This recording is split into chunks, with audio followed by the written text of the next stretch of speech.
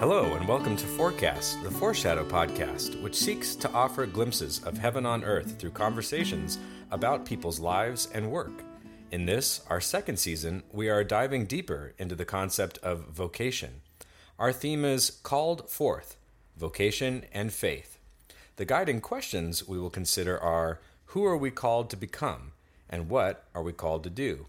Though I'm confident we will never fully or universally answer these questions, I'm sure that we will glean something of value from each of our guests.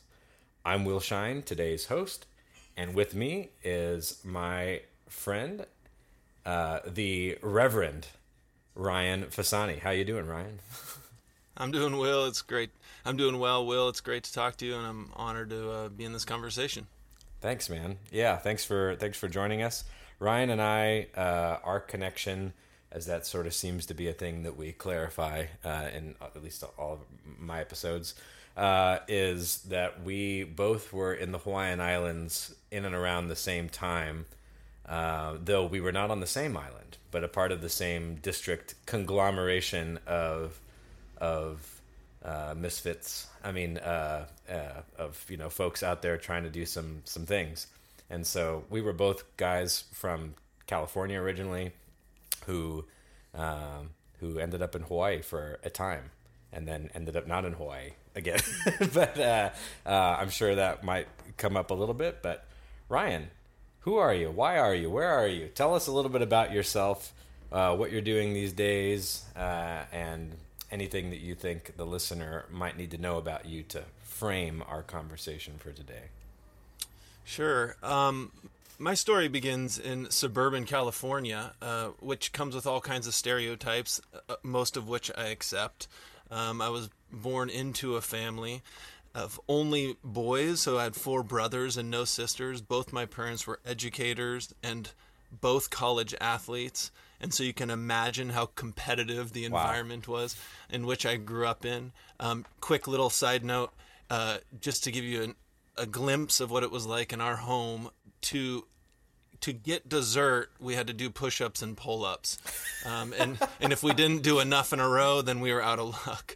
So I grew up in this highly competitive but very rich and unified kind of home environment, which we may come back around to that because it really informed sort of how I pursued a career into adulthood. But nonetheless, and I went to college in California too, down in San Diego. From there, got married very early and bounced around. I've lived in every quadrant of the country, on both coasts, even in the Hawaiian Islands, and took a trip for a few years out through Nashville, Tennessee, where I got my graduate degree, Master's of Divinity to be specific, and I have been in some version of vocational ministry since then, which was the early 2000s. I currently reside in the Pacific Northwest of the Pacific Northwest. So if you looked at a map of Washington, way up in the upper left corner, I live in a town called Bellingham. I'm closer to Vancouver, British Columbia, than I am to Seattle, by a long shot. So I'm very close. And I'm currently doing ministry up here, and I'm sure we'll unpack what that means. But here I am. I have a family of 6. I'm one of 6, 2 boys, 2 girls. We live on a farm and have 14 milk goats currently. Wow, that is a lot. Yep. Yeah, it's that time of year where our herd swells and then it shrinks as we sell them off. But of course, 14 or 6 to someone who has 0 milk goats seems like a handful, and it always is. But we have a small goat dairy, we have a small market farm, we have a permaculture, herb gardens and such, and are sort of building out the productivity capacity of the 5 acres we live on. So. Wow. I know our previous guest, Sarah DePhillips, is smiling wherever she sits to hear about subsistence and then beyond subsistence, it sounds like farming enterprises that you're a part of. Mm-hmm. Dang. That's awesome, man. I can't imagine most of that, honestly. Your childhood a little bit, except for the whole, they probably should have made me do push-ups and pull-ups for dessert. I just got a lot of dessert, I feel like. And that has had consequences down the road. All to say, you said the V word just a moment ago, and that's kind of what we've been talking about this season. We've been talking about vocation. You also disclosed to us that you did a Master's of Divinity degree, and you've been in air quotes ministry and then not air quotes ministry, I guess, for some time. Tell us a little bit about what that word vocation means to you. How do you define it? How did you come to understand it? How is it maybe transformed over time as well? Yeah, it's probably helpful to name my earliest understanding because that was the framework through which I understood the kind of my first formal steps towards pastoral ministry. And that came in high school. And I'm sure you've had plenty of guests that have kind of named this either high school or young adult sort of moment where they kind of heard the call towards filling, whatever it is, X. Type of ministry role, and I was no different in high school. I heard, and again, not an audible voice here, but just a potent urge, external of myself, to fulfill the role of pastor. And back then, which again is a critical, though it's changed since, a critical framework for me was the role of an evangelical pastor, right? Which was a pastor of a largely disconnected from a broader network of churches. Some people might call it a non-denominational church or a community church. And they conceive of a pastor in a very particular way, which is predominantly an orator on Sunday morning. And so early on in my teenage years, I was called and was affirmed by those around me a gifting towards orating or verbalizing, articulating the good news of Jesus Christ, again in a very limited way, in an evangelical setting, up front on a Sunday morning, right? So I was called to be a speaker preacher. Now that has entirely changed over time, but it's important to name that because that's the framework that I'm always reckoning with. Sure. Right. Especially when I either do or don't come to like a resonance with my current call. Sometimes that's grounded in the friction created with where I am now and that original kind of understanding. But where I am now, vocation, I'll sort of cheat and lean on the Latin here, does mean, to the call or to call. But something has dramatically shifted in the last maybe 5 or 8 years. Whereas when I was younger, I thought that call was from a God that was external of myself.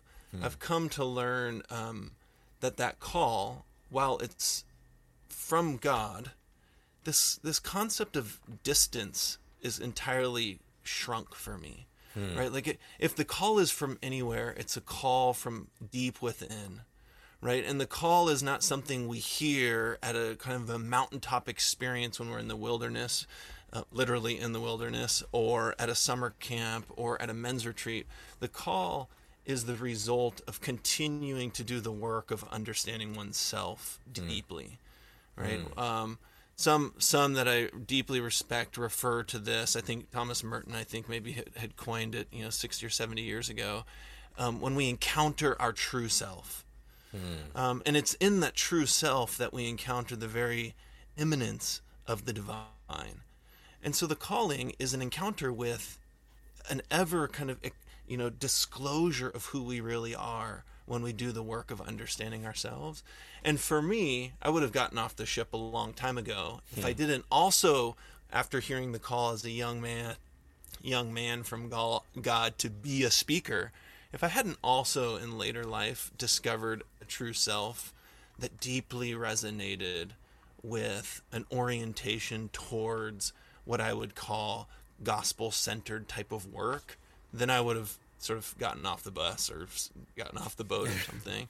Right. So for me, to sort of tighten that up here and come back around, vocation to me is an encounter with the voice within, and that voice emanates from kind of the immanent presence, the closeness of a God that is sort of both fully divine and fully within us. Wow. Wow. I mean, there are so many things coming to my mind. That was also such a eloquent and beautiful articulation of vocation. Firstly, secondly, there are certain uh, theological notions and ideas that come up, and we try not to get too into the weeds with that stuff for this sort of audience, and or just in general, because we'll get ourselves into trouble and say something that we don't quite know truly.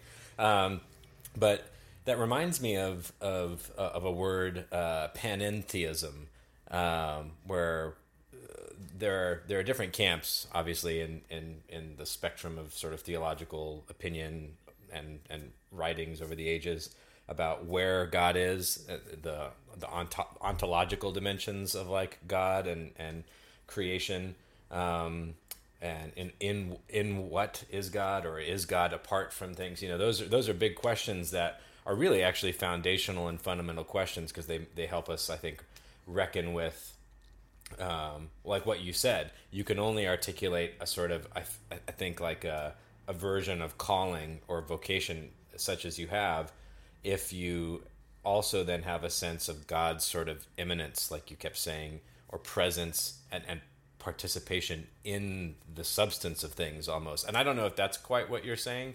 but I certainly kind of like that notion came to me, and it's something that's to put my cards on the table is appealing to me as well, which is a departure from people like, maybe if people are Karl Barth fans out there, or things like that God is sort of like transcends those things and is never in stuff apart from God's self. Again, that we can get into the weeds there theologically, but am I hearing a panentheistic sort of dimension to what you're saying? You are indeed hearing an affirmation that God is within all things. Okay. Yeah, cool. Absolutely. And but I want to go a little bit further, and not in some theological spin-off or something. I want to go one step further in a way that I think would connect to the listeners. And that is this. I didn't arrive at this understanding of vocation as in like a cognitive exercise. Like this Sure. wasn't some esoterically attractive concept. Right. I arrived with this conviction because when I was in my darkest, therein I found God. And if God is ever present even in my lowest and darkest moments, where is and what is God not willing to encounter and be present with? Sure. Right? And that was the impetus for sort of this trajectory of my understanding the very concept of vocation. And I say that that's something that I think listeners will connect with, because I find that most often when you ask people to reflect on the painful moments of their lives, I sort of ironically also find those to be the most potent encounters with God in their lives. Sure. Right? We tell the story the other way, unfortunately, that God is in these elated moments of excitement and celebration, which is not totally untrue. It's just sort of partly true. Like, what's really true, I think, for everybody is, yeah, sure, God is in those, but like, when did you deeply weep, like, from your belly? Or when were you completely hollow because that relationship, like, detonated?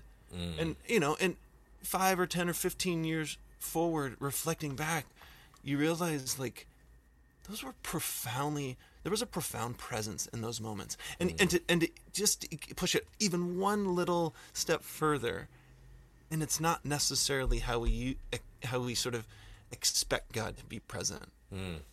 Like, Yeah. who was that friend that unexpectedly brought you dinner when you were grieving the loss of your mother? Yeah.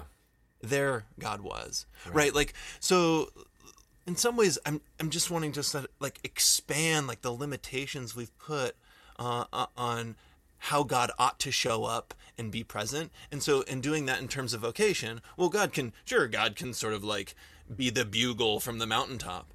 But I mean, I don't see that all the time in the biblical narrative, and I definitely don't see that in my own life. And then down to the particular, like, yeah, sure, God can show up in the affirmation of some like ontological truth or something like that. But God Sure. also can very much show up in the presence, of a child who just wants to cuddle and like soothes a weary heart at the end of a hard work day. Yeah. Right. And I would go so far to say, that, well, I don't like to make sort of universal claims on behalf of other people, but I would love to hear from someone else that hasn't experienced that on some profound level. But so there you have it. Well, it's good that you say that too. And I hope the listener takes note, because we have recently started getting feedback from people and some sort of engagement. So there you go, listener. Here's an opportunity to holla back at Ryan and let him know about experiences that you've had that resonate with that or sound parallel in some way. Getting in sort of to the weeds, and this is not necessarily a backtrack. You've kind of given us an overview and a conceptual overview at that of vocation in your life and as it sort of evolved. Can you talk a little bit more specifically about some of sort of your path and your journey to date in ministry? We've recently had a guest who is a full-time a pastor and kind of operates within a local congregational context. And I think when people hear the word pastor or minister or vocation of ministry, they start sort of creating, parameters and boundaries. And the gentleman we just interviewed, that Josh interviewed, I mean, he was doing incredible things in his community of Roanoke, Virginia, that were far beyond just the scope of orating on Sunday morning, as you mentioned. But you specifically, I think, are an interesting person at this juncture, and in relation to that, because you've taken sort of a call to pastoral ministry yet a step further. But to get there, if you will, tell us a little bit about sort of the beginnings, like you did, and then where you've kind of, how this trajectory has taken shape and this path has evolved and meandered, and anything else you think is helpful to understanding that conceptual vocation as it's been manifested in your experiences. Sure. When you say the word pastor, every conceivable iteration that people are imagining, I'm pretty confident I've done that role. Yeah. Right? Like I've literally been the junior high pastor, the senior high pastor, the associate pastor, the senior pastor, the compassion ministry pastor. I've done nonprofit ministry directing. I've done church planting. I've done large church pastoring. I've been a staff pastor at small church, or a staff pastor at large churches. I've been the senior pastor at small churches. I've been in what you might call suburban America pastor. Mm-hmm. I've been on the fringe in the Hawaiian Islands, which is some hybrid of missions and pastoral ministry. Like literally every iteration of pastoring in the last 20 plus some change years I've done. Right. But there's a bit of an arc to that story, right? And at the peak of that arc, if you will, something started to break for me. And it wasn't the idea of a pastor. We get this idea, we get this sort of notion that, the idea doesn't work, and we go through quote unquote a season of deconstruction where we deconstruct the ideas that we sort of were given as children and such. And then the process all the way to reconstruction again is sort of like the piecing together back of ideas. And to me, it wasn't at all an ideation issue or a conceptual issue. When the first crack in, this vessel of what we might think when we think of pastors was when I was planting a church within a larger church in Nashville. So I was at a much larger traditional church in Nashville, Tennessee, arguably the most church town in all of America. And this was a flagship church for the denomination that I was and still am in. And I was given the liberty to plant a church sort of in the fellowship hall / basketball court, right? Again, sort of stereotypical. And all I knew to do was just ask my friends if they wanted to participate. And I don't need to get into why it was a unique church planting, method or anything like that. Sure. The point is, I just asked my friends. And at the time, I had a lot of homeless friends. by virtue of where I lived, by virtue of people that I enjoy being with. And those friends had a lot of other homeless friends and chronically poor and working poor friends. And then, of course, it was sort of cool to plant a church with this eclectic group of people, and so I had some college folks and young professionals. So we had this really eclectic group of people that gathered in a gymnasium, ate lots of food together, broke bread, had the shared Eucharist, and listened to like a 5-minute little reflection / sermon, and that's all well and good, and it grew, and it sort of like was pushing out at the seams of the sanctuary, and that was fine. And the relationship between the two churches was congenial, all okay. But the host church for which I was on staff with did not have the capacity to bear the pain in my congregants' lives. They didn't have the time. They didn't have relational skill set.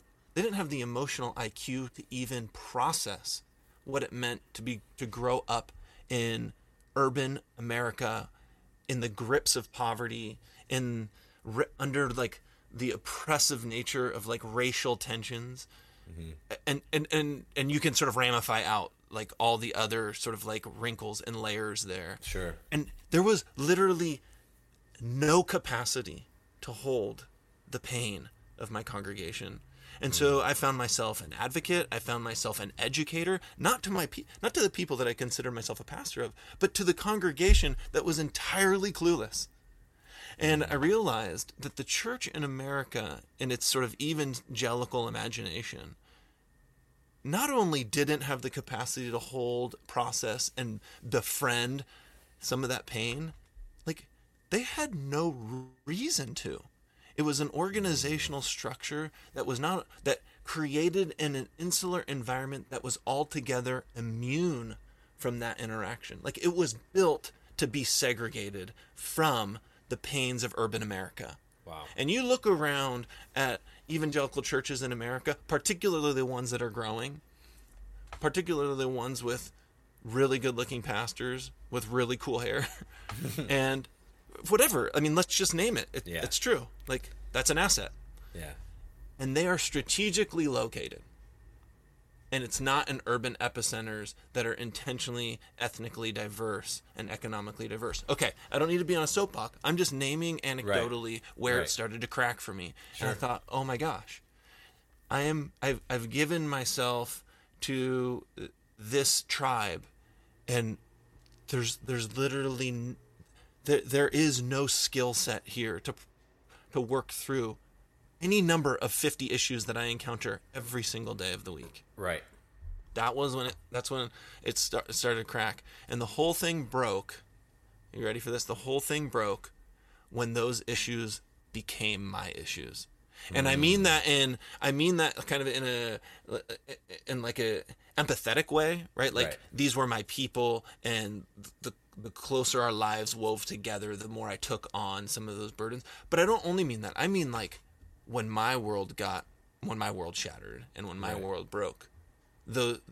Now I didn't have the capacity myself to be the teacher and the advocate. Like I needed somebody that had the skill set to process and to still affirm my call, and it returned void.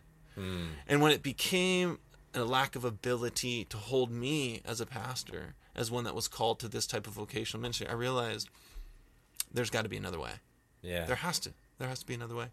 And so that was about 10 years ago, and I'm going to fold all the way back around, because if you remember, my very definition of vocation is hearing a call, but a call that is deeply from within us when we encounter our true self, which is the very call of God, mind you. And I realized, at that point that things must change. And over I could tell the last 10 years of my, my sort of vocational story in further becoming more intimate with my true self, which was already deviant from the original structure.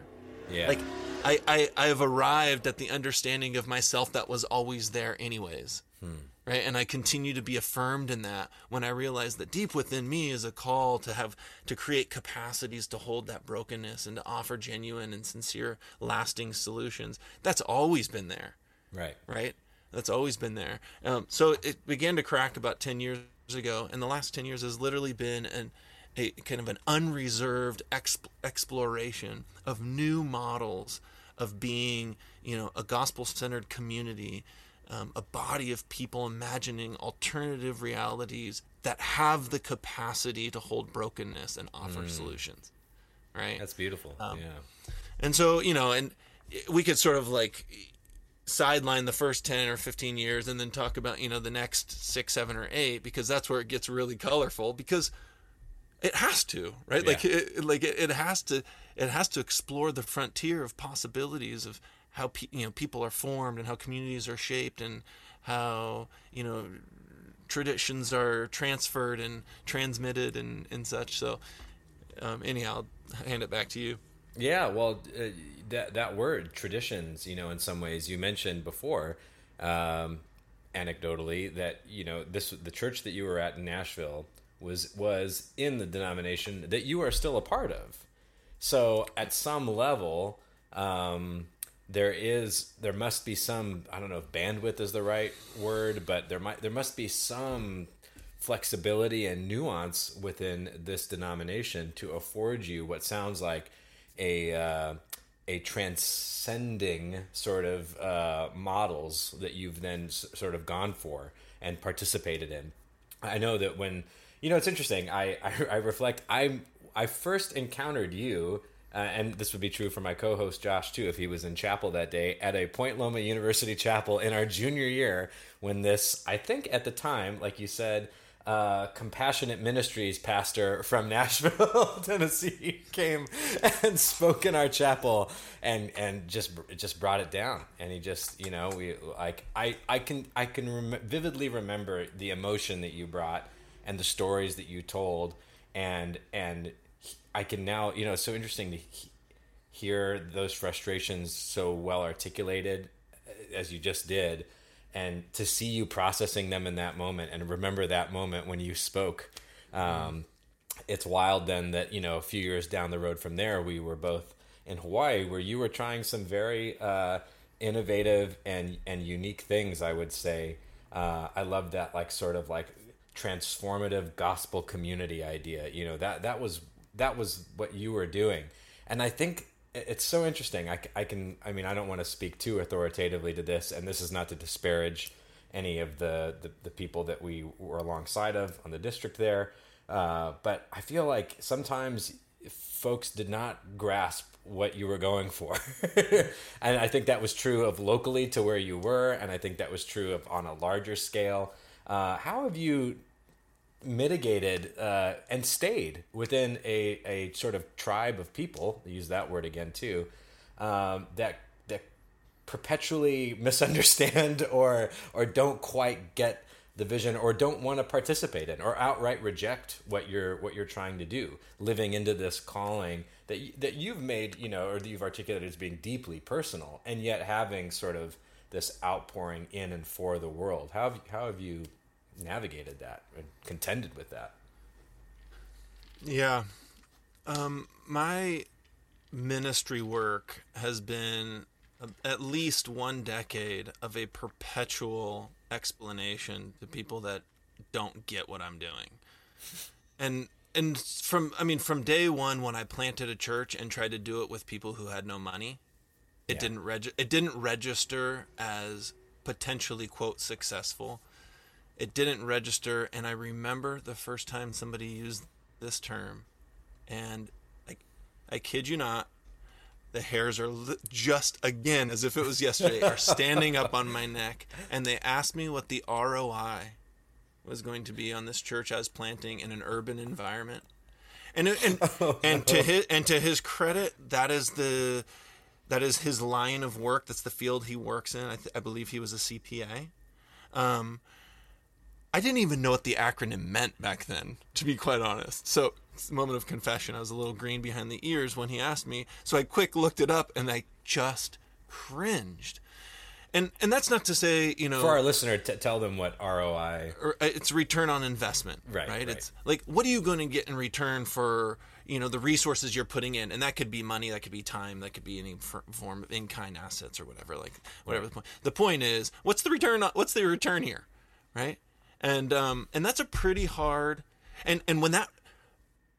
Whoever frames the discussion gets to determine the answers. Yes. Right? Yes. And if you frame it that way, my answer is always going to be, it's not, and I'm going to fail.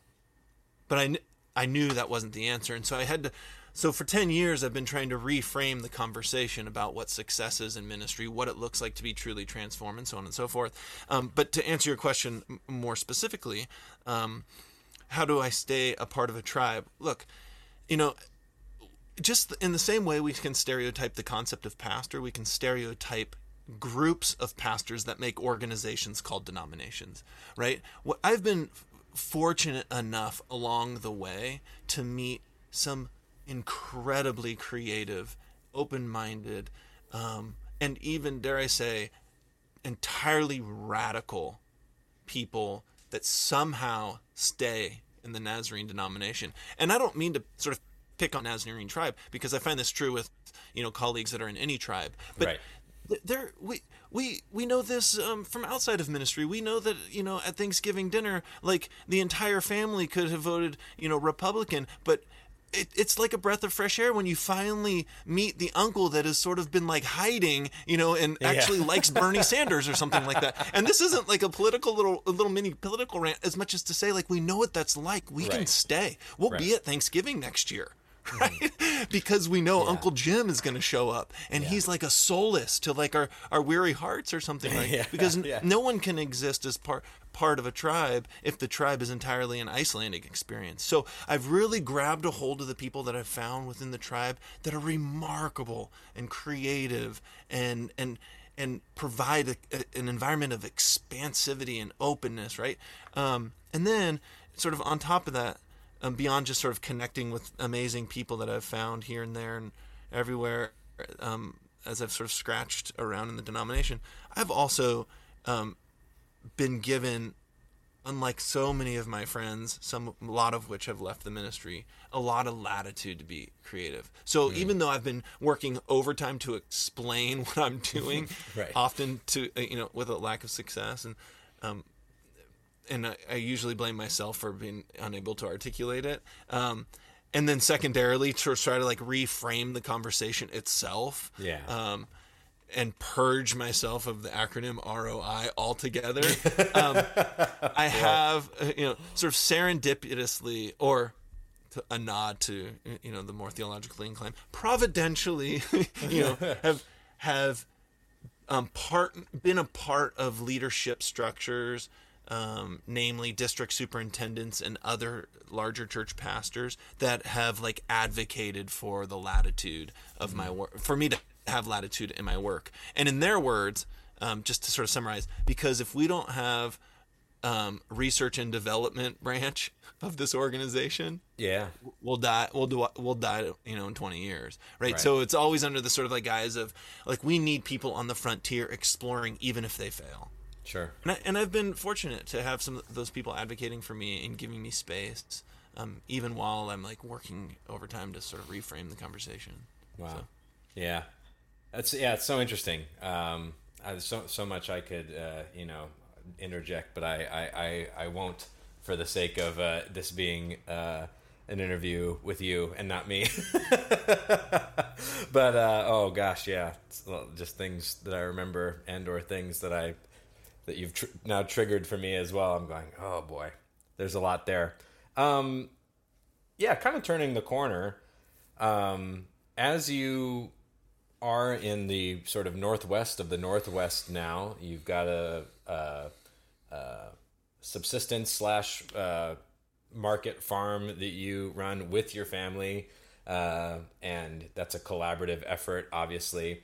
As we've thought about calling and vocation this year, with some of our guests, we've teased out ways in which they may express or live into a calling in terms of jobs that they do or sort of career paths that they take, but that they also are deeply relational people, and it's important for them to maintain, whether it's maintain or invest in the people who are around them. How have you found doing that, I guess, maintaining that investment in the people who are closest to you, not to say your congregants or people that you've been a part of with, in quote, ministry experiences, but with your own family, and you have quite a large family and goats. So how have you invested in those folks around you, so that they, and or been invested in by those folks, so that you've kind of honored your another dimension of your vocation or your calling to be what they need you to be, or who you think you ought to be to and for them? Mm-hmm. That's a potent question, not in that the substance of it is somehow like explosive or too difficult to answer, but it's a potent question because any pastor that's reckoned with their own failure to do well in their own domicile knows that there's an ever increasing, it feels, tension with what the work demands and what the family needs. And I went through a season where I thought that this was true in any field, but I'm realizing that when as my children age, that there's a unique demand in the pastoral ministry world that is never ceasing. And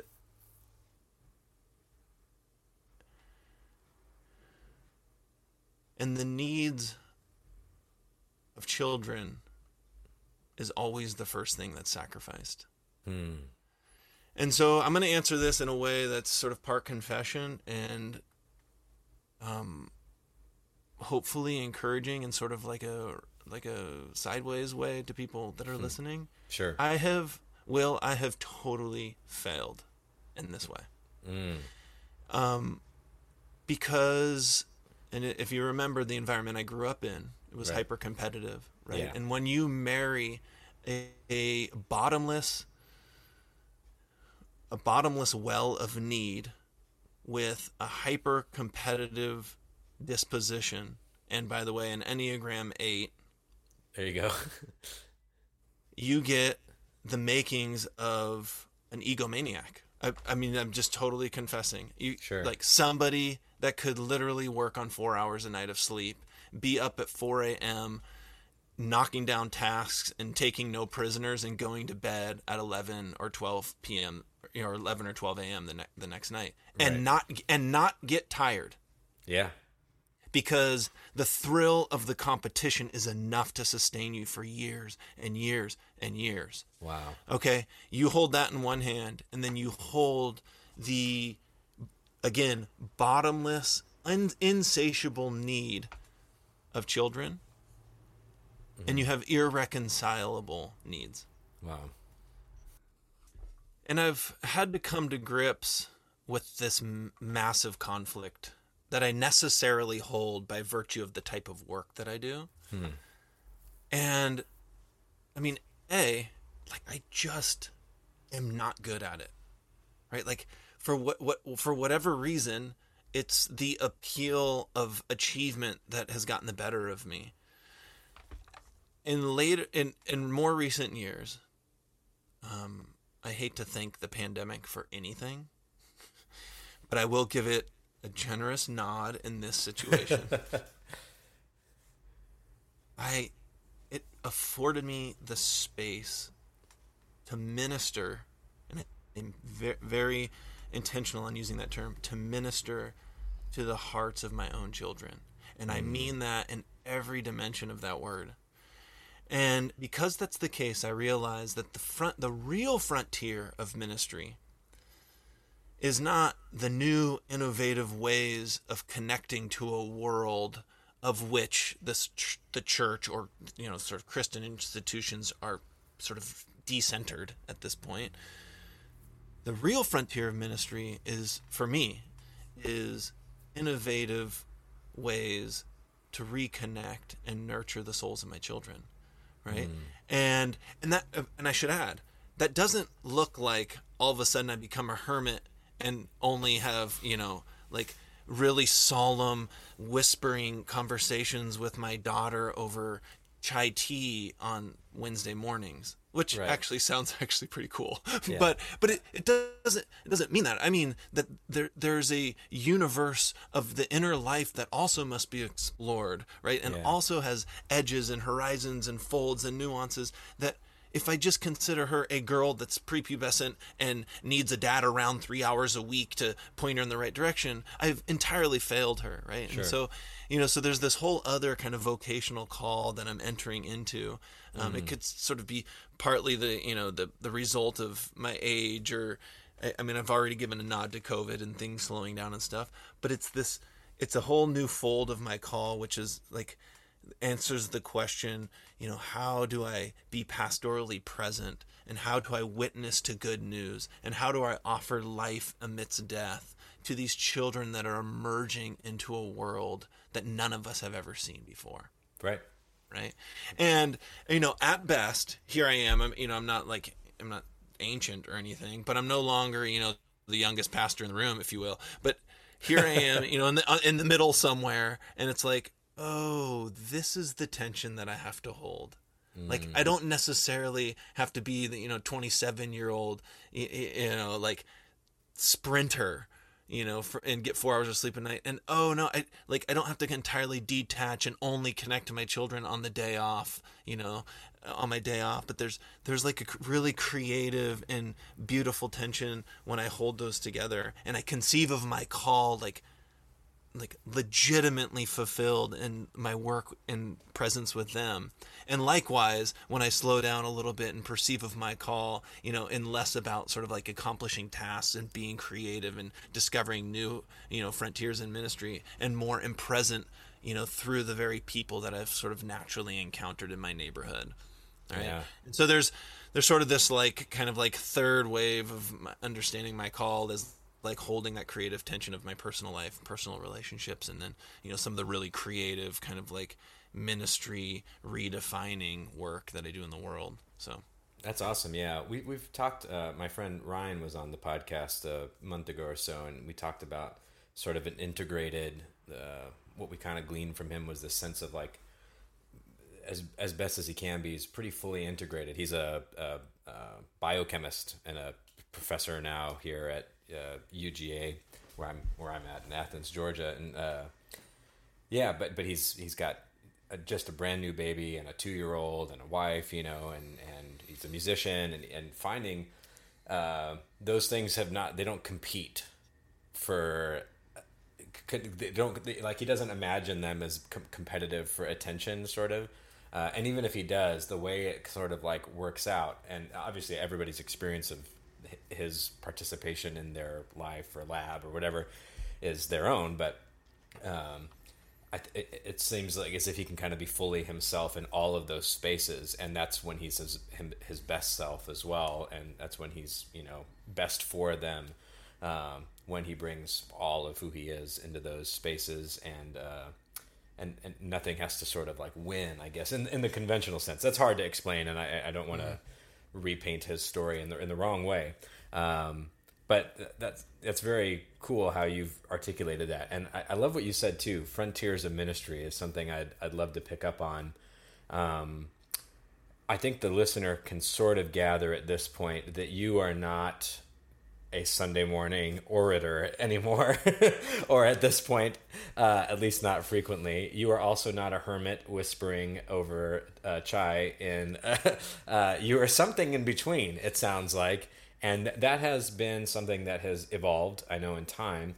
Tell us a little bit about the ways, blow our minds, if you will, for those of us who cannot conceive of quote ministry apart from a four-walled church building and a liturgy that we all sit it through of some sort, and then, and maybe that word even frightens folks. Who knows?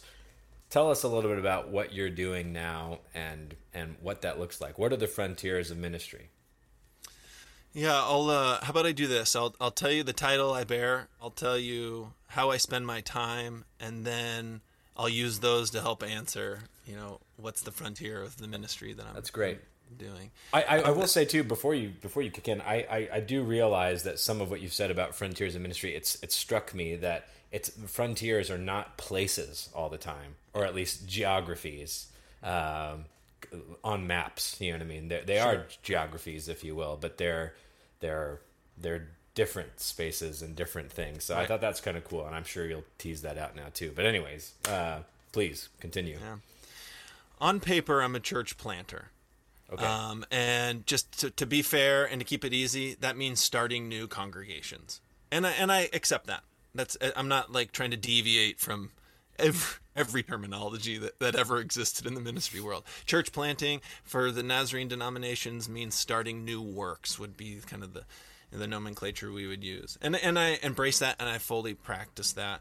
And when people ask me what I do, I tell them I'm a pastor, church planter, minister. So that's what I am on paper. In practice, my time is split up kind of three ways. A third of my time, loosely again, a third of my time is what would be considered, to most listeners, kind of traditional pastoral responsibilities. Meeting with people, Bible study, book studies, sort of explorations of the truths of the scriptures and of resources within the tradition, pastoral counseling work, responding to people in crisis and stuff. So sort of traditional pastoral work.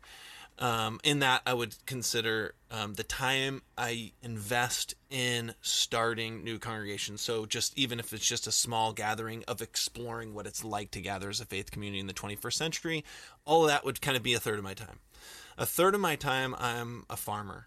And if you're picturing somebody like on a John Deere, like with 700 feet of rows of corn behind them, it's not at all like that. If you picture, like if you've ever been to a farmer's market, which I hope you are, or I hope you've been regularly, and you see like the young family that's like selling, 1,000 radishes and 17, heads of lettuce, and sort of like the assortment out on the tables with their beat up truck behind them, and little kids running around, like that would have been my family like 10 years ago, right? And I just have older kids, so I don't have little kids running around. But what all the other things are true. Yeah, but if you followed them back to their plot of land that they steward, from which they harvest to take to market, it would probably model how we manage our land and invest in stewarding the space, and also, how we sort of glean as much as possible in terms of edible production from the 5 acres we're on. That's a third of my time, and I'll get back to why that's a third of my time. And then a third of my time, again, loosely, this one gets probably the least amount, but whatever, for the sake of a nice little pie chart, a third of my time is attempting to articulate what it is I do in the other two times. Right now, some of that writing and sermon prep and stuff for a sort of a traditional evangelical pastor, if you will, would just fit into the pastoral responsibility part. But I separate it out because I'm trying to do something different in my writing. Right, I'm really doing, and here's sort of a buzzword, but whatever, for ease of time or speed of time and brevity, I'm writing in an attempt to do two things. One, reframe the conversation about what ministry is, which we talked about already. Right. And within that conversation, totally reframing what success means. And then also reconstructing a faith that does have, again, harkening back to early in the conversation, that has the capacity to hold those the complexities of pain that initially got me on, so this creative, innovative trajectory.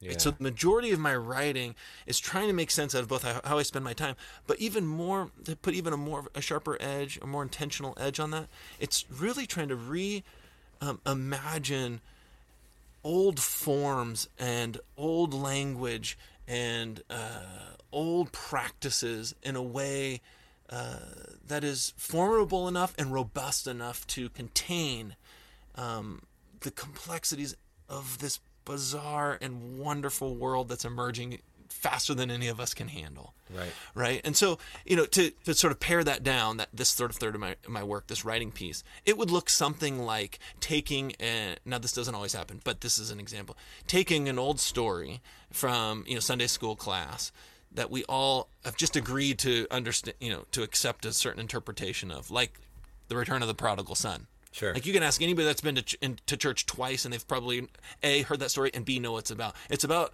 unlimited forgiveness for people that have, lived in wayward ways or something like that. Yeah.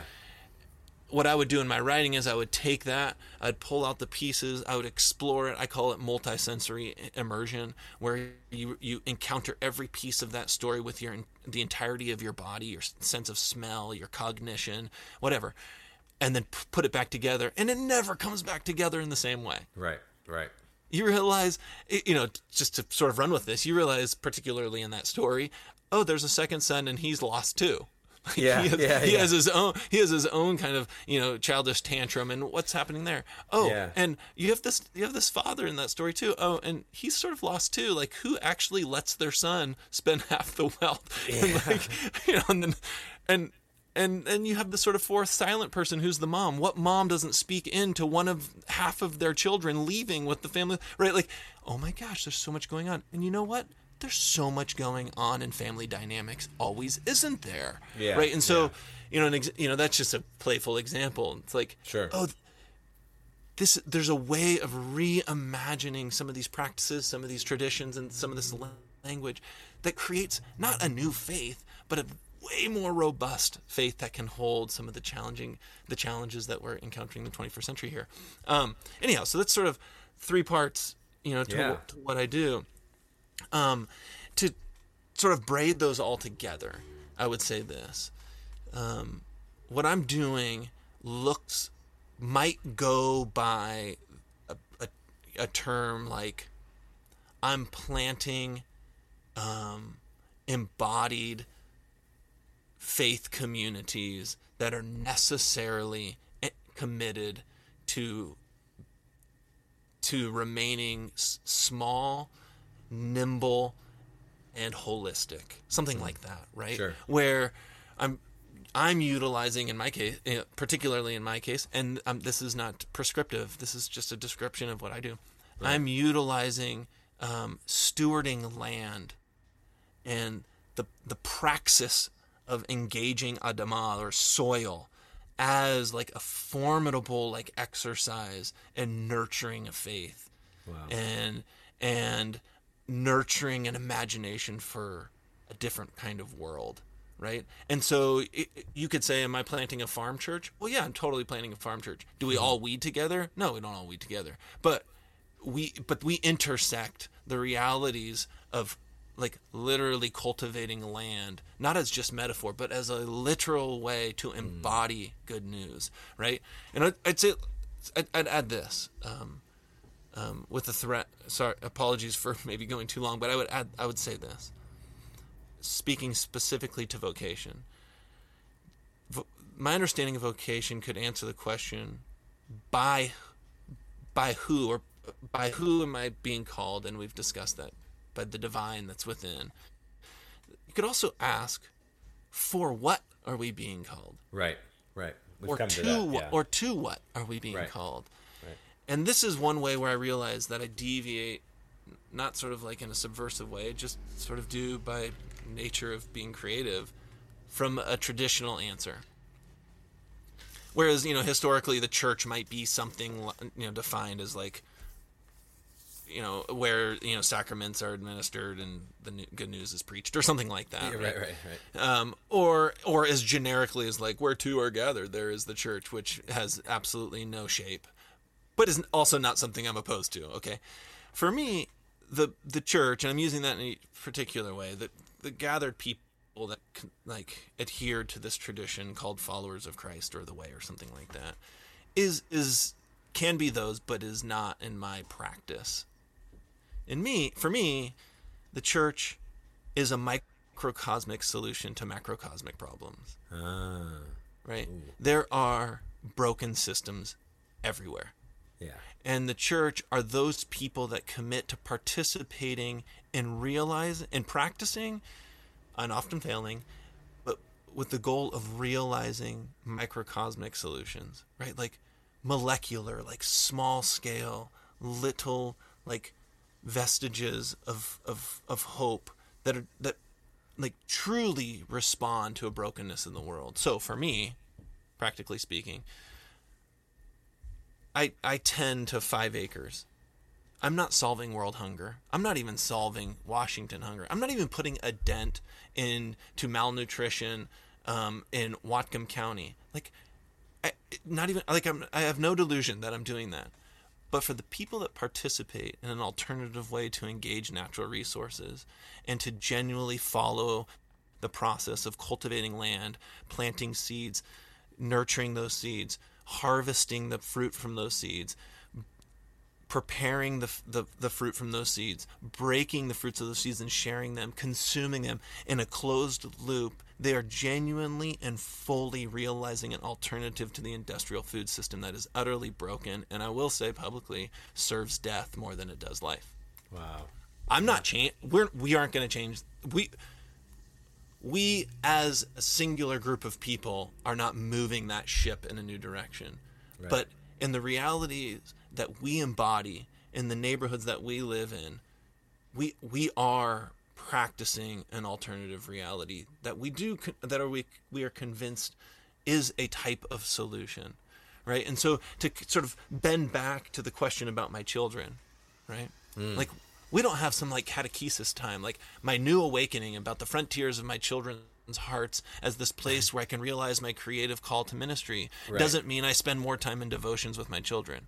Right. But it does mean that I must be deliberate in bringing them along and seeing what an embodied alternative looks like. And for us, they get to see that every morning that they husband their animals. Sure. And every time we harvest lettuce and share a salad with a group of 15, and we can say all 17 ingredients came from our shared work and our common stewardship of this land, right? Like, wow. And so almost, there's no theoretical here, right? The catechesis is an embodied multi-sensory experience of an alternative, right? Wow. They literally cannot eat, because it's, by the way, almost impalatable, iceberg lettuce, because there's no space for iceberg lettuce in the kingdom of God. Did I just say that? I think that might be the name of this episode. There's no space for iceberg lettuce. Right. So for me, so for me, those three parts of the pie create a braid that is making sense of this alternate reality that we're trying to embody, to practice, right? And the more I read the Gospels, the more I read the trajectory of the entire narrative of Scripture, the more I see the people of God, as broadly or narrowly as one would like to define that, the more I see them like wrangling with everyday mundane sort of variables and trying to practice an alternative adherence to a different reality, right? And this is like the tension in the exodus out of Egypt. Like, Egypt was so deeply implanted in the hearts of the Israelites, and it was like the Ten Commandments. Like, we only know it as the ugly sort of monograph in the front of a courtroom or something like that. But it was a radical alternative economy, radical alternative way of organized human society that was anti-slavery and anti-human trafficking and anti-scarcity and anti-poverty, right? Like, if you read it closely, in contrast to slavery, the embodiment of human flesh for the ownership and productivity of an economy that will never be satisfied. Oh my gosh, right? So even the Israelites we're like practicing, trying to practice, embody an alternative reality in a very microcosmic way. Yeah. Right. That's all I'm doing. That's all we're trying to do as a form of church planting. Yeah. Right. And so for the next church down the road, or the next 75 churches, it might have nothing to do with iceberg lettuce or whatever organic permaculture practices, or goat dairies, but it might have everything to do with creating, I don't know, alternative local currency, because there's really beautiful places, people that are, or communities of people that have done that and like literally pulled entire communities out of poverty because they're reimagining in economics in a microcosmic fashion. Yeah. Or whatever, healthcare. You pick the big system. I don't care. Yeah. I mean, it doesn't matter. And when God's people gather, the church is manifest where an alternative reality is being imagined and practiced and massaged into existence. Yeah. So, yeah, that's awesome, man. If there ever there was a fire hose of excellence, this was that. Audibly so. And so, yeah, I think that's probably a good place to sort of wrap things. I always ask, and for that matter, we always ask if there's anything that was left on the table that you thought needed to be mentioned, and or things that you're a part of that we should be on the lookout for. Where can we find either you or things that you're a part of in sort of digital spaces? How can we support what you're doing? Obviously, Foreshadow Magazine, from which this podcast emerges, is an online literary magazine that does Christian spirituality. So I'm sure we would love to feature some of your creative efforts as they are written.